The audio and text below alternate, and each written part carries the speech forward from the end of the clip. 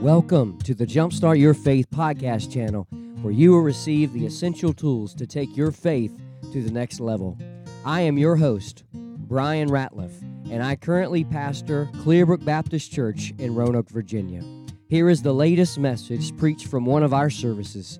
Grab your Bible, pen, notepad, and get ready to jumpstart your faith. Today we continue our series called Signs of Christ's Second Coming, and tonight we are on part number 3, verses 29 through 35 of Matthew chapter 24. Before we dive into our text this evening, I want you to know this, that when it comes to anything, especially pertaining to the very words of Scripture, I am interested in the truth, the whole truth, and nothing but the truth. The Bible tells us here that Jesus Christ, in verse number 35, places a high priority and a very extreme emphasis on His very own words. He says the heavens, He says the earth, He says all of that and everything within them are going to pass away. They will cease to exist. But He says very profoundly, but at the very same time very simply, He says, my words shall not pass away. The Bible tells us in the Psalms, it says that God's word is true from the beginning, and every one of His righteous judgments endures forever. In fact, the psalmist tells us that God has magnified His word above His own name. And we know that the name of Jesus is the greatest name in all the earth. And that at His name every knee is going to bow, and at His name every tongue will confess Jesus is Lord to the glory of God the Father. We read in the Old Testament prophets about how the Bible says that the grass withers, the flower fades, but God's word shall stand forever. We read the same in Peter. We see that God's word is important. We see that God's word is inerrant. We see that God's word is inerrant. We see that God's word is preserved in our own very language today. Now, the book you're holding there or you're referencing on your tablet or device, the words that we have right now we're meditating in, these are the inspired, inerrant, infallible, preserved word of the living God. Not opinions of man, but oracles. And tonight, I just want to share with you that if God's word is true concerning soteriology, or the doctrine of salvation, how salvation is by grace through faith, faith alone, grace alone, and in Christ alone. If it's true in that area, if it's also true concerning the doctrine of angelology, about angels, the doctrine of angels, if it's also true about the doctrine of demonology, or the doctrine of demons, if it's also true about Satanology, the doctrine of Satan himself, if the Bible's true in all of these ologies that we could go through, Christology, pneumatology, patriology, all of them, then I submit to you today that the Bible is also true in its eschatology. That is the doctrine of the last things, or the doctrine of end times, or Bible prophecy. If the Bible gives us clear, distinctive truths about all the other issues, then we can assume rightly that it will also give us the truth about the last days. And tonight, we believe that as we've been studying this chapter, that Jesus is on top of the Mount of Olives, where one day He will stand again and declare His victory over the Antichrist, and then proceed to establish His kingdom. We know that right here, the disciples have come and they say, Lord, when will you set your kingdom up, and when will be the signs of the end of the world and your coming? And tonight know that the past 3 Wednesdays, or the past couple Wednesdays, we've looked at the other things. We've looked at the minor signs, such as the earthquakes, the famines, the pestilences, the wars, and the false messiahs. Those are the minor road signs. And then last week we looked at the major road signs, such as the abomination of desolation, such as those fleeing to the mountains, and we looked at a few others. Tonight, I want to look at the immediate signs of Christ's second coming. Remember, before we dive into this passage this evening, before we get a little too deep here, I want you to know our key statement for all of these messages in Matthew chapter 24. It's this: Bible prophecy was not written to scare us, but it was written to prepare us. So God has not given us these words to frighten us, but He's given us these words to enlighten us about what His Word says about His future kingdom and His future coming and His return. So what are the immediate signs of Christ's second coming? Before we dive into these things, I've got 5 of them for you that I want to share with you. As we're driving down this road, as we've seen the minor road signs, we've seen the major road signs, now we're about to see the immediate ones. That is, when you begin to see these, you know that you can literally see Jesus up in the clouds and He's going to come and return and establish His kingdom. But I want to draw your attention right now to verse 29. It says, immediately after the tribulation of those days. Before we dive in here, we need to just understand the tribulation is a time period that this world has yet to see. A time of trial that nobody's ever experienced before. The Bible calls it the time of Jacob's trouble, where people will be going through a trial that our mind just cannot seem to fully comprehend. The judgments of Almighty God will be poured out as we read about in the book of Revelation. We see water being turned into blood. We see all sorts of these different judgments pouring down. We see that there's going to be a major Holocaust, people dying left and right. But in the midst of all of that, we know that there's going to be a great revival, as we saw last week. But as I touched on last week, I do not believe, according to the very words of God, when you begin to connect all the dots, that this tribulation is for the church. The Bible tells us that God has not given us over to His wrath, that He's not appointed us to His wrath, but to obtain salvation of the Lord. And here, just before we dive into here, I know last week we looked at the few different views, the 6 different views of the rapture, but tonight I just want to kind of a little bit more extensively, by means of introduction, just share with you 7 specific reasons why I believe in a pre-tribulational view of the rapture and why we are not going to be here during this great tribulation. Now, I want you to buckle your seatbelts, my brothers, my sisters, because tonight we are going to be covering a lot of ground. And I want you to not get so focused on necessarily taking notes, but I want you to absorb the content and perhaps maybe go back and listen to it again and again to write down all the specifics of what I'm about to share with you. Now, my introduction is this. Number 1, the first reason why we are not going to go through the rapture is this. I briefly mentioned this last time, but Revelation chapter 2 and 3 speaks of the church on the earth, and chapters 4 through 5 speak of the church in heaven. But beginning with chapter 6, which introduces the tribulation period, there is no mention of the church that we know of until chapter 18. Reason number 2. The New Testament is abstinent of instructing how the church should endure and conduct itself during the tribulation period. In other words, that if we were called and commanded to experience this level of tribulation that the Bible calls the Great Tribulation, that Jesus called the Great Tribulation down in verse number 21, then don't you think that Paul would have wrote about it in his letters, that John would have wrote about it in his letters, instructing the church, and Peter would have talked about it more extensively, about how we can conduct ourselves and how we're supposed to live during this time? The Bible is silent on that. So therefore, we believe that because the Bible's silent, we have reason to believe we're not going to be here. Number 3, if it is to occur at the end of the tribulation, right here, speaking of verse 29, after the tribulation, if this is support for the post-tribulational view of the rapture, then this is the main problem. If it is to occur at the end of the tribulation, the rapture would seem pointless.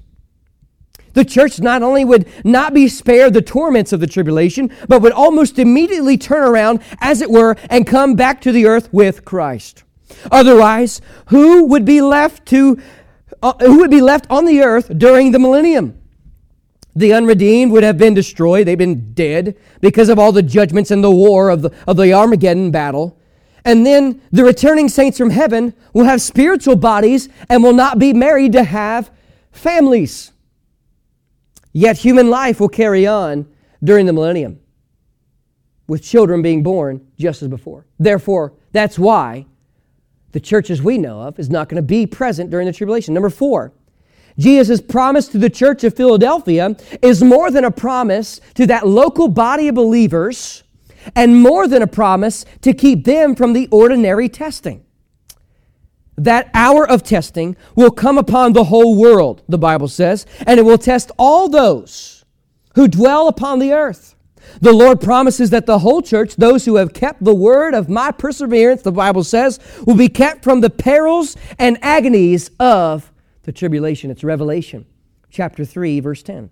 Number 5, Jesus promised those who believe in Him that He is going to prepare places for all of them in His Father's house, and that He would come again and receive them to Himself. According to post-tribulational view, He would not be taking believers back to heaven to dwell with Him, but simply meeting them quickly in the air and returning with them immediately to the earth. The problem is when does the judgment seat of Christ take place? When does the marriage supper of the Lamb take place? We believe that those events take place during the tribulational period. And if the church is during the tribulational period, we can't go, when are you going to place those in the calendar of events? It makes no sense. Yet He said He was preparing a place for His people to dwell, not to just visit briefly. Number 6. The first 69 weeks of the 70th week period of Daniel's prophecy lasted from the issuing of a decree to restore and rebuild Jerusalem. That is the decree issued by King Artaxerxes in 455 BC, Nehemiah chapter 2, verses 5 through 11, until the Messiah. And that is Daniel chapter 9, verse 25. That is the time of Christ. It has been calculated that exactly 483 years, that is 69 weeks of years, as we talked about last time, elapsed from that decree of Artaxerxes until Jesus' entry into Jerusalem on Palm Sunday, when He was acclaimed Messiah and King by the multitudes. That prophecy of Daniel was given to and about Israel, and it seems inappropriate to involve the church in the last week, that is the 7-year period of the tribulation, when it clearly was not involved in the first 69 weeks. And then the last one, before we dive into our passage. If the rapture will not occur until after the tribulation, Paul's words of assurance to the Thessalonican church beg for relevance. Some of the believers in that church thought their believing loved ones who had died would miss the rapture. Paul encouraged them with those words in chapter 4 about how the dead in Christ will rise first, and we which are alive or remain be caught up together with Him in the air. Speaking of the rapture, it says, had the early church been expecting to endure the tribulation rather than enjoy the rapture, they would have rejoiced that their loved ones had already died and thereby escaped that horrible trial. But they were obviously looking forward to something joyous, which they thought their departed loved ones and friends would not experience. They were not looking forward to the Antichrist, but to the Christ. They were not looking forward to the ordeal of the tribulation, but for the glory of the rapture of the saints. They were not looking for the terror of the Antichrist appearing, but for the blessed hope of Christ Jesus' appearing on the earth. With all that in mind, let's move forward to our passage. It says immediately after the tribulation. So the church was raptured out of here before the tribulation started. We have 7 years. The first 7.5 years is 3.5 years of peace. The Antichrist makes a peace treaty deal with the nation of Israel. Then 3.5 years in, he breaks that peace treaty with Israel. He comes in and he marches into the great temple that was rebuilt for the sacrificial purposes of the Jewish faith and the system that's back in the Levitical and Deuteronomic laws. And then he marches in there, declares himself to be God, and demands people to worship Him. And these events are the immediate events that are going to transpire right as we see Him coming. We've seen the minor, we've seen the major. Now let's look at the immediate ones. Look at verse number 29. At verse 29, we see the first one. As we're driving on this road, we're going to see 5 immediate road signs of Christ's second coming. Number 1 is the sign of wonders in the heavens. The sign of wonders in the heavens. Look at verse 29. It says, immediately after the tribulation of those days, check it out now, shall the sun be darkened, and the moon shall not give her light, and the stars shall fall from heaven, and the powers of the heavens shall be shaken. I have not said this so far, but it is good to know that 3 out of the 4 Gospels record this discourse on the Mount of Olives, Jesus' sermon on the Mount of Olives, because it was extremely important. But what's interesting is when you begin to study the parallel passage in Mark chapter 13 and Luke chapter 21, you'll find that some of them give a little bit of extra insight. And then sometimes Matthew's gospel, and in fact, for the vast majority, Matthew's gospel gives the most insight. But sometimes the other writers give a little extra insight that Matthew did not speak of. And it's interesting. I want you to just know this, that in Luke's gospel, chapter 21, verses 25 and 26, the Bible elaborates a little bit more on what Jesus said on the Mount of Olives. And it says, "And there shall be signs in the sun, and in the moon, and in the stars, and upon the earth, distress." This is a part that's not included in Matthew's gospel. It says, "Upon the earth, distress of nations with perplexity, the earth and the waves roaring. Men's hearts failing them for fear, and looking for after those things which are coming on the earth. For the powers of heaven shall be shaken."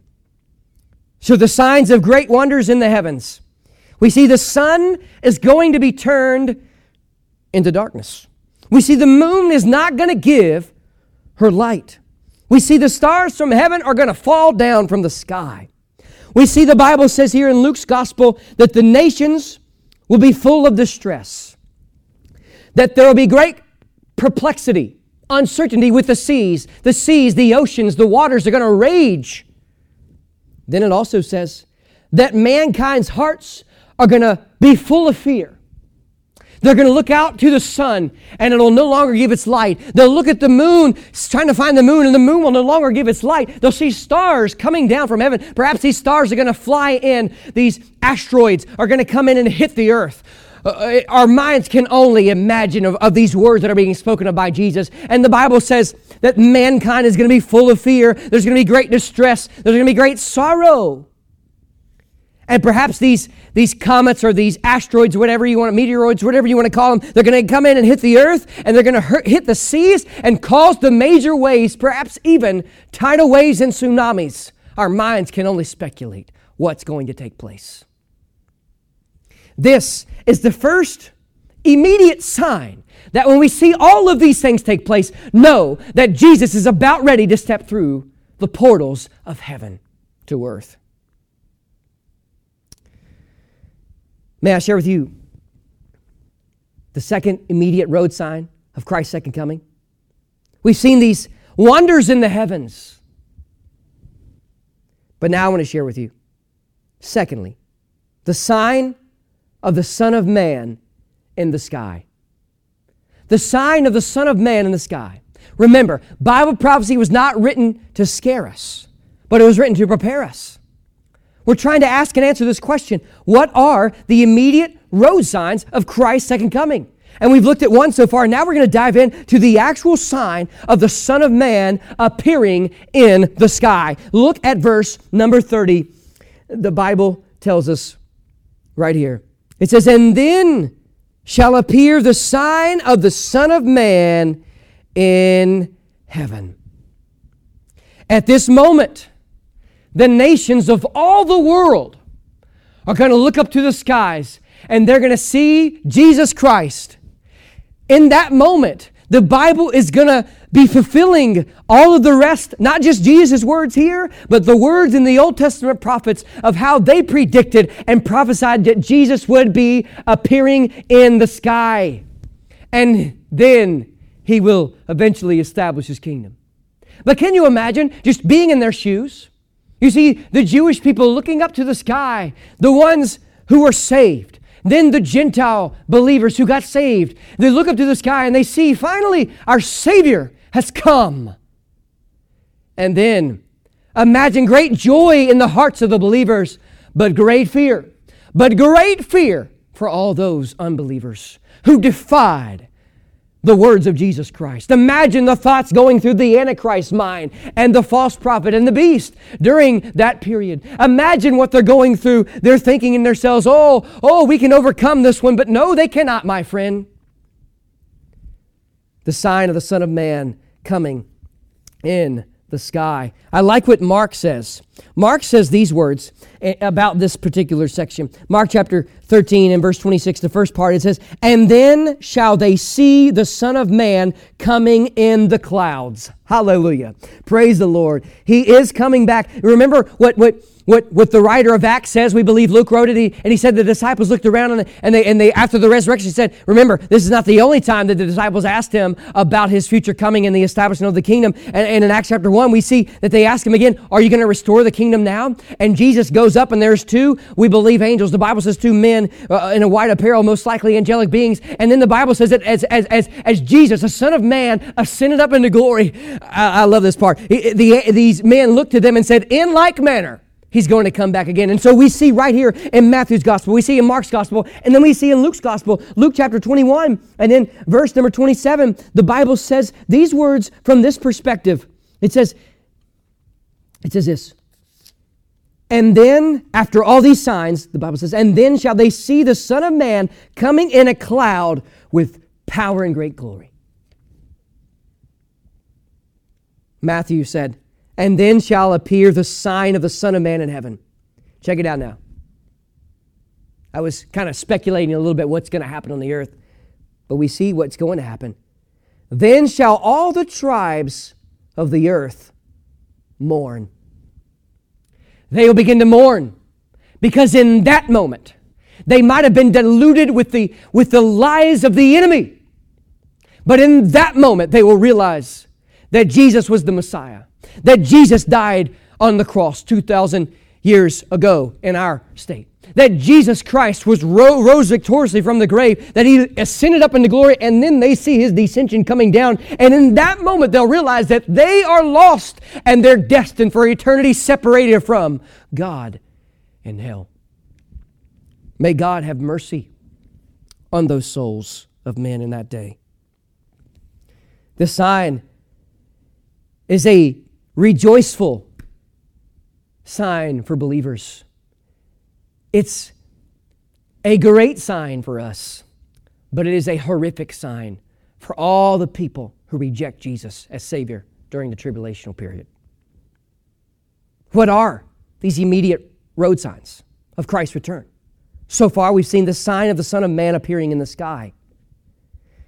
And we've also seen the sign of great wonders in the heavens. And as we continue to drive down through this road, they've just seen these magnificent, marvelous, unexpected, unimaginable things happen with the sun, moon, stars, and the earth. Then they see the appearance of the Son of Man in the sky. And then in the midst of His appearance, each of the Gospels, Matthew, Mark, and Luke, speak about how the sign of the strength and glory of the Lord. So that's the third road sign. So they see the signs of great wonders in heaven. They see the Son of Man. But then they see the sign of great strength and great glory of the Lord Himself. Right here in verse number 30, the Bible says that the Son of Man coming in the clouds of heaven, it says with power, omnipotence. He is the omnipotent, all-powerful God of the universe. The God who spoke the world into existence is the same God who can thunder down His judgment upon the world, but at the same time, the same God that can thunder down His grace and mercy upon all those who cry out to Him for salvation. And we still see God's grace and mercy in the great tribulational period, because 144,000 Jewish people, 12,000 of each tribe, are going to be saved. And then they're going to be used to evangelize the world. And we're going to see Jewish people come to know Christ. We're going to see Gentiles come to know Christ. We're going to see the prophets, I believe Moses and Elijah, are going to be out preaching, and they're going to receive the message. We see the angel that's going to be shouting out the message of the gospel of the kingdom in all the world. And we see God's grace showering down in the midst of judgment. And here we see His power. He's powerful, man. The most powerful God that this world has ever experienced, and in fact, the only God. More powerful than Tesla. More powerful than those batteries placed in the automobile to operate that car. More powerful than the device on the side of your houses to power your whole system and all your electronics and your stove and your microwave, everything. More powerful than Appalachian Power, AEP. This God is the most powerful being in all the world. More powerful than Satan, more powerful than the beast, more powerful than the Antichrist, more powerful than the false prophet, more powerful than any other creature in this world, more powerful than Lucifer, more powerful than Michael, more powerful than Gabriel, more powerful than any president, any leader of any tribe, of any creed. This is the omnipotent, powerful God, full of great strength. And that's why I believe they're in great fear. Because they know that the army that we're about to talk about cannot overcome this one. The Son of Man comes with great power, but also, it says, with great glory. So we see the omnipotent God, but we also see the majestic, awe-striking God. Have you ever gone up a mountain and seen a breathtaking view, and you were just speechless? So many times when I was in Israel, I was absolutely speechless. There I was, on the Mount of Olives, hearing a devotional thought about the second coming of Christ. There I was, not just in the Mount of Olives, but then we transition, we go to Megiddo, the place that we're about to talk about of Armageddon.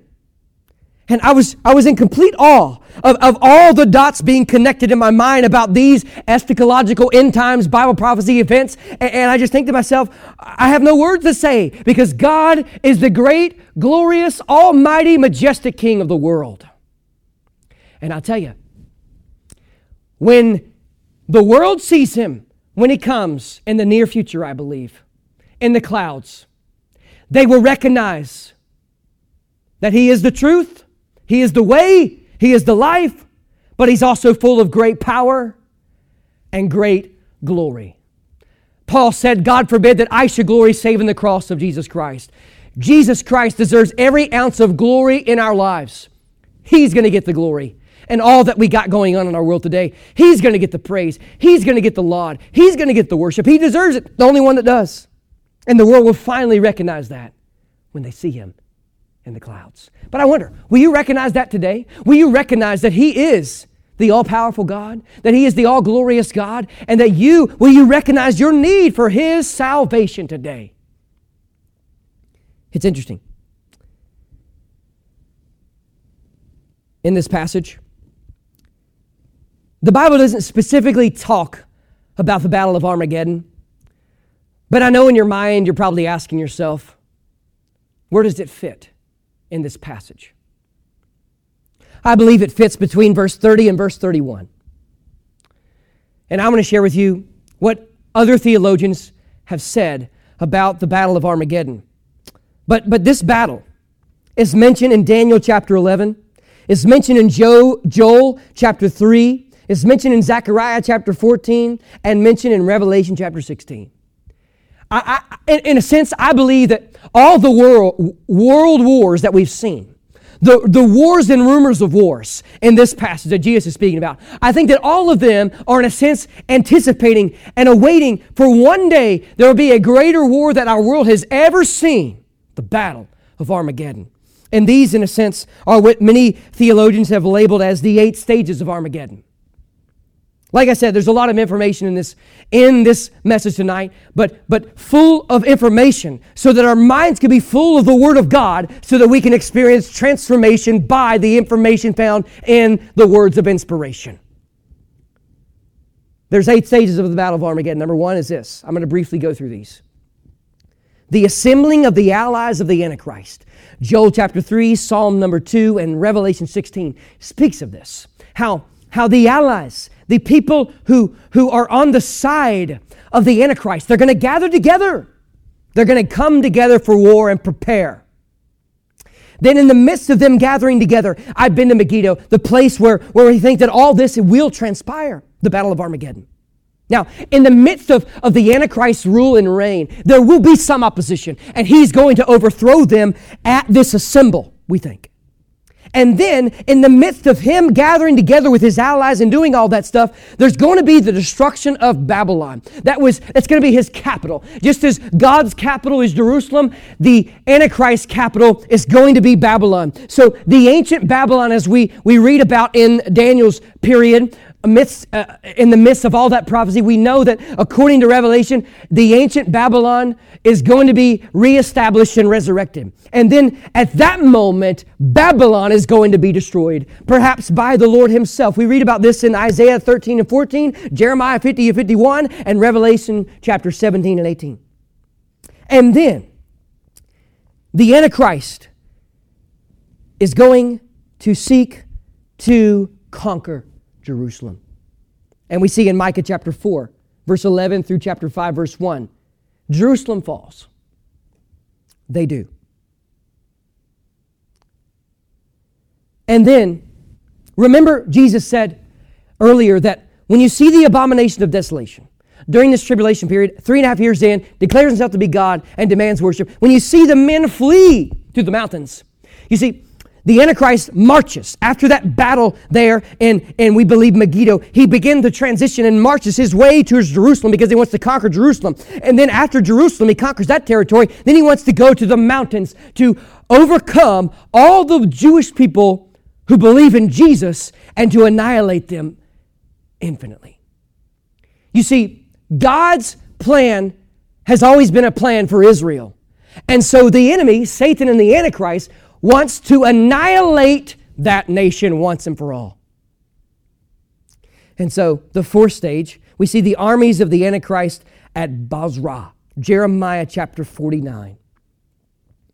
And there we think that in the midst of that territory where they're on the mountains trying to find these Jewish believers who have run, who have fled, we see in that moment, the fifth stage is a national regeneration of Israel. They've seen Jerusalem destroyed. They've seen the power. They saw through the deception and the delusion of the Antichrist. And now the fifth stage is they begin to cry out to God and they recognize him as Messiah, Jesus. And they pour out their heart to him and declare he is who he said he was, the Son of God, and that they want his mercy. We read about this in Psalm 79, Psalm 80, Isaiah 64, Hosea 6, Joel 2, Zechariah 12, and Romans chapter 11.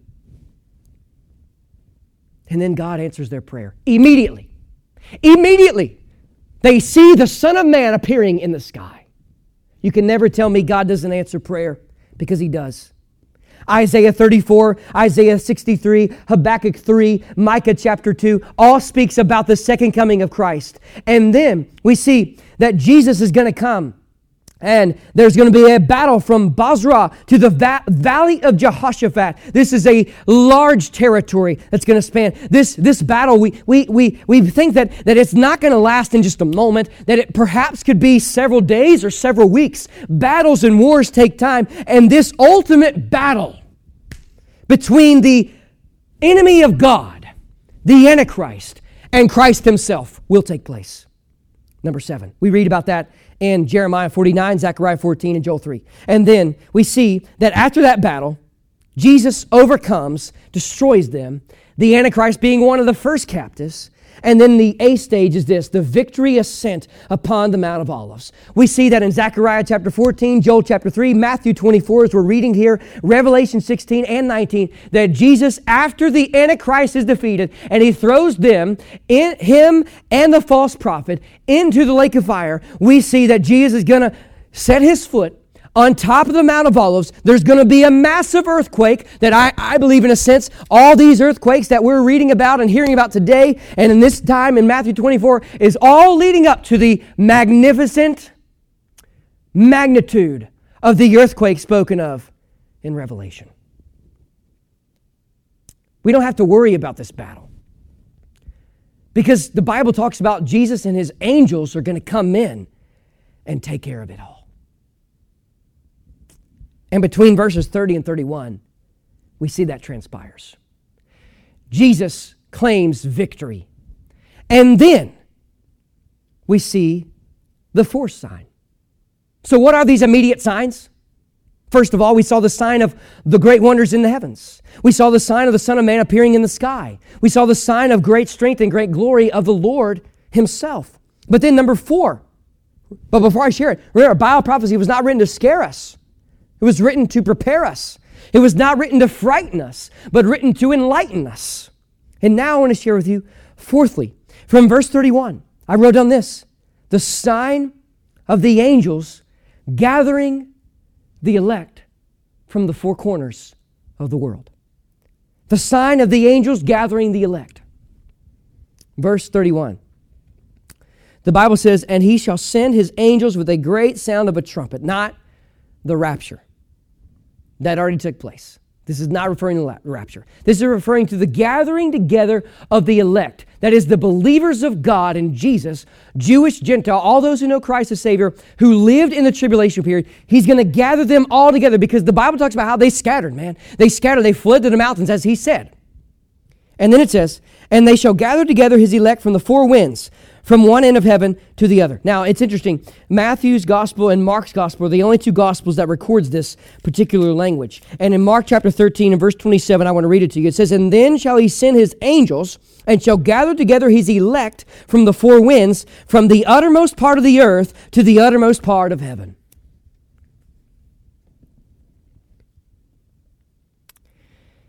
And then gathers them all together and then establishes his earthly kingdom.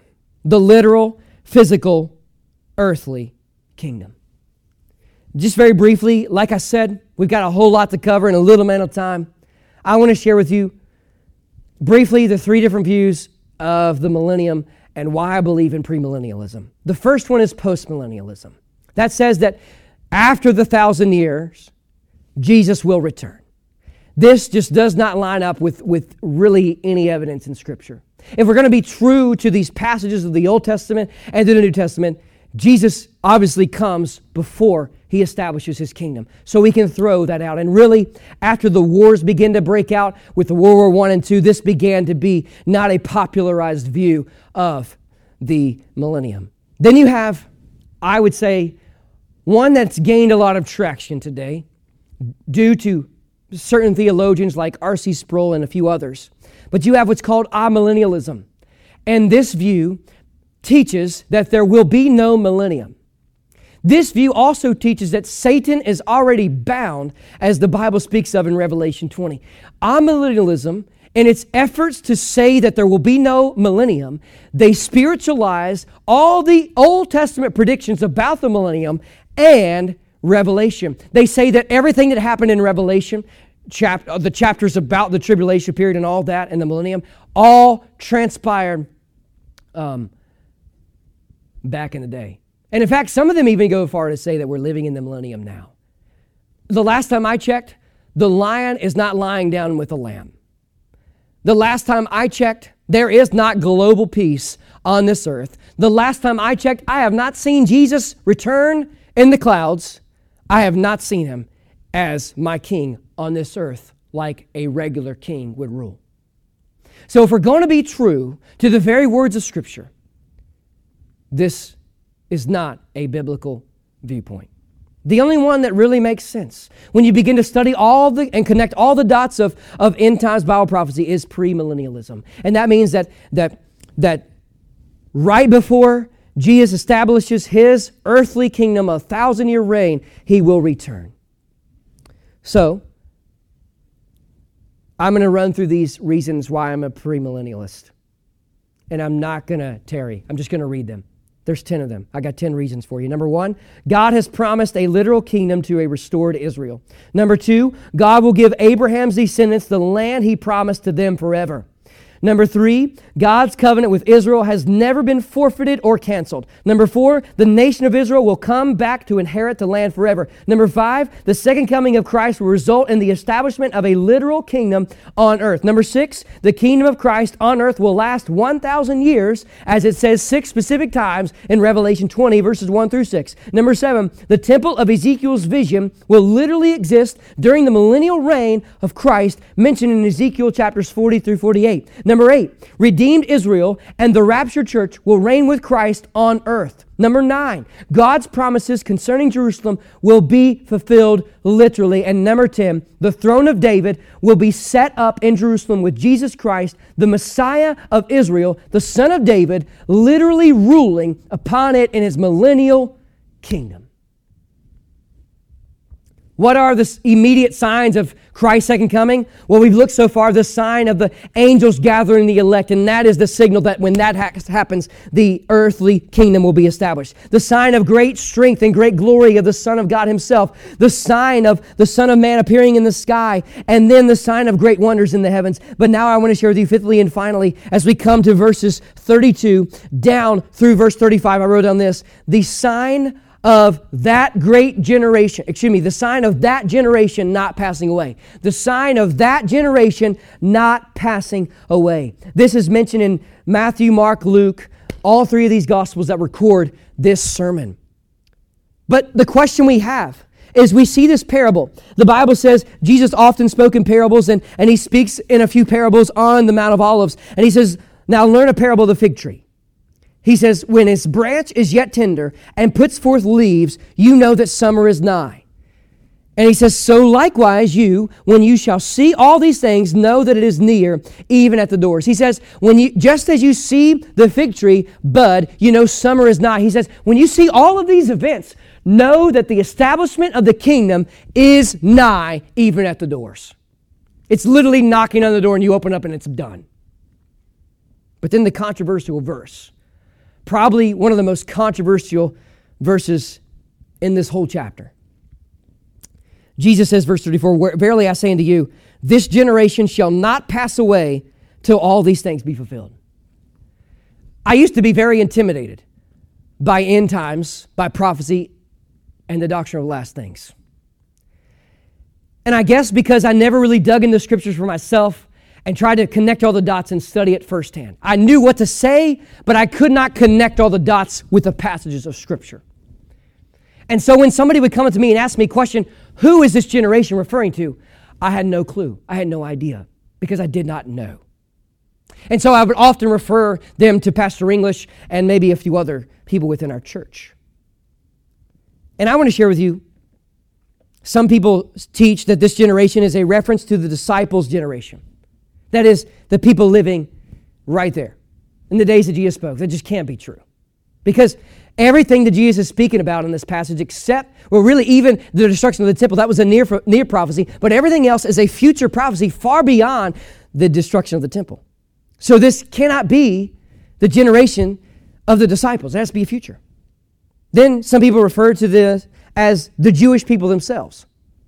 And I guess in a sense it could be, because they're still in existence. But really, if you label it as Jewish people, just that generic, it's too generic and not very specific, because I believe that Jesus is being specific here about a specific people going through a specific thing. So we can rule that out. Then it says this. Another says that reference to Christ rejecting people of Jesus' day. So all the people that rejected Christ are the ones speaking of here. It just does not hold up when you begin to read the words of Scripture and try to connect all the dots. Here's the one. It says, reference to people living during the end times who will view those signs. And here is what one commentator said, and I fully agree. This generation will therefore be composed of Jews and Gentiles who are alive at the rapture, but are not taken up because they do not know the Lord Jesus Christ. Among that generation, however, will be many who will later come to salvation during the tribulation through the witness of the divinely called and protected 144,000 Jewish believers and the supernatural preaching of the angelic messenger. When these events begin to take place, the abomination of desolation is revealed. When the tribulation starts, the people who are not taken up in the rapture, that is that generation what's referring to. So a generation here, we know that when the tribulation starts right after the rapture is going to be 7 years. And so we see that 7 years is not going to kill everybody in that generation. Now, there will be people of that generation that will die, but that generation will not die itself. And that's what Jesus was referring to right here in verse 34. In conclusion, we've seen the sign of that generation not passing away, the future generation who lives during the period of the rapture and the tribulation. We see the sign of the angels being gathered together, the angels gathering together the elect all over the earth. We see the sign of the great strength and great glory of the Son of God. We see the sign of the Son of Man appearing in the sky, and we see the sign of great wonders in the heavens. In conclusion, I want to draw your attention to the verse that we kind of began with today in the introduction. Verse 35, it says, "Heaven and earth shall pass away, but my words shall not pass away." The earth will cease to exist. God is going to create a new one. The heavens will cease to exist. God will create a new one.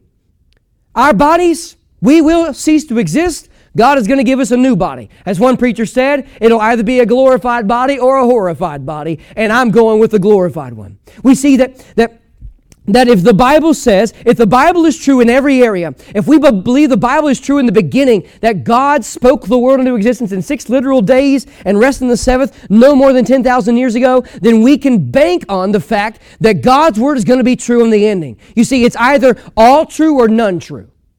You can't have both ways. It's either all true in the beginning or not at all. Or it's either all true in the beginning and ending and everything in between. So today I'm going with Jesus. Heaven and earth shall pass away, but my words shall not pass away. I don't care what your theology is. I don't care what your denomination is. Everything that's going on in these verses in chapter 24 is going to take place because Jesus said it was going to take place. Bible prophecy was not written to scare us. It was written to prepare us. Bible prophecy was not written to frighten us. It was written to enlighten us.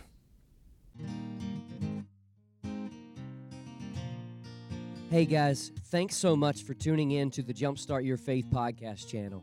As a token of my appreciation for you listening today, I would like to give you my free ebook devotional called Jumpstart Your Faith, 30 Days to a Renewed Faith in Christ.